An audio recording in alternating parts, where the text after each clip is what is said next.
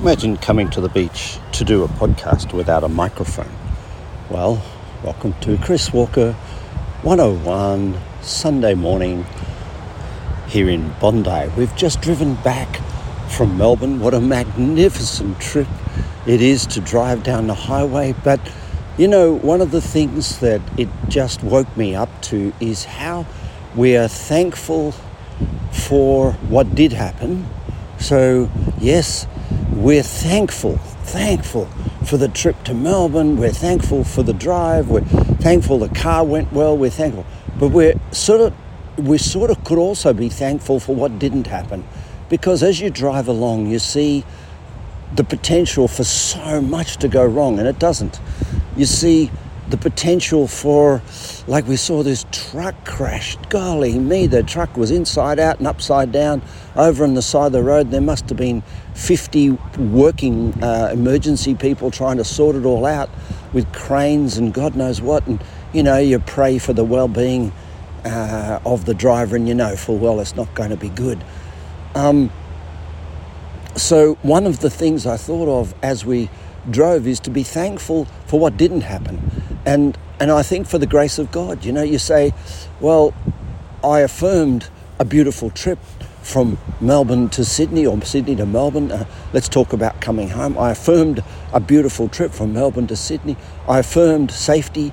I affirmed a beautiful, fun trip with lots of laughs and relaxation. But of course, what you've got to realise is it's about a 9.5 to 10 hour drive. Jess did a massive amount of it. She did the first hour and the last hour, which is the hardest two. And I did all the middle chunk. And one lapse of concentration, one sort of head turning, gee whiz, look at that, or a dropped coffee, or a moment of just drifting, listening to some music, and there could have been a disaster. So I thank for what didn't happen, and what didn't happen, I didn't lose concentration. The car didn't get a puncture. The car did go forward, and affirmative or negative, whichever way you want to word it, it's really important to be thankful for what doesn't happen.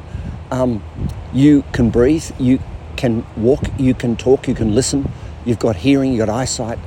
For most of the people listening to this, and so you can be thankful for what didn't happen.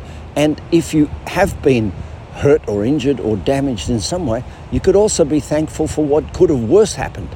So I think staying aware of the concept of thankful for what didn't happen keeps you affirmative. It keeps you aware of just how blessed, what a lucky fucker you are.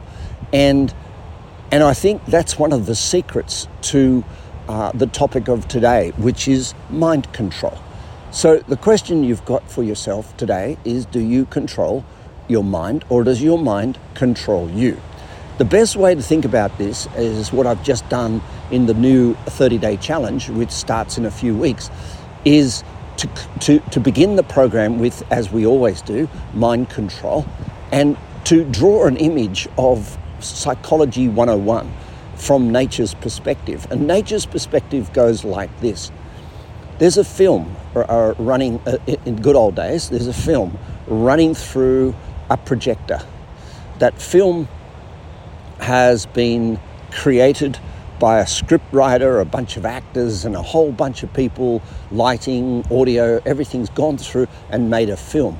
There's a light behind the film that illuminates the film and sends it out through a lens, through thin air, onto a white screen. When the white screen, on the white screen is a movie.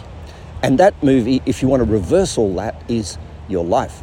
So the movie's on the screen. So there's no use making time to change what's on the screen, because the projector will continue tomorrow to project the same film.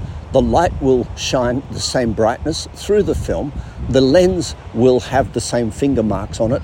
And so what we do, we can become a little obsessed with changing, going and watching a different movie, being a different person, or or trying to change our lives, which is the movie on the screen, by changing something in the movie. But it's gone, it's done. So the root cause of human change is in that movie, is in the film. So yes, we can change the light. The light behind it is the inspiration of your life. That's absolutely what's called the subliminal mind. The film itself is called the subconscious, and the subconscious and conscious mind combined with memories and thoughts and expectations and hopes and dreams and concepts to create the film. The film's running through a lens, which is the concept of your current circumstances, your marriage, your job, your thing. And then finally you have a movie on a screen which everybody can see, everybody's watching, and people will take something from. So if you really, really want mind control, we have to be aware of all the elements of it, the lens, which is your circumstances, including what you eat.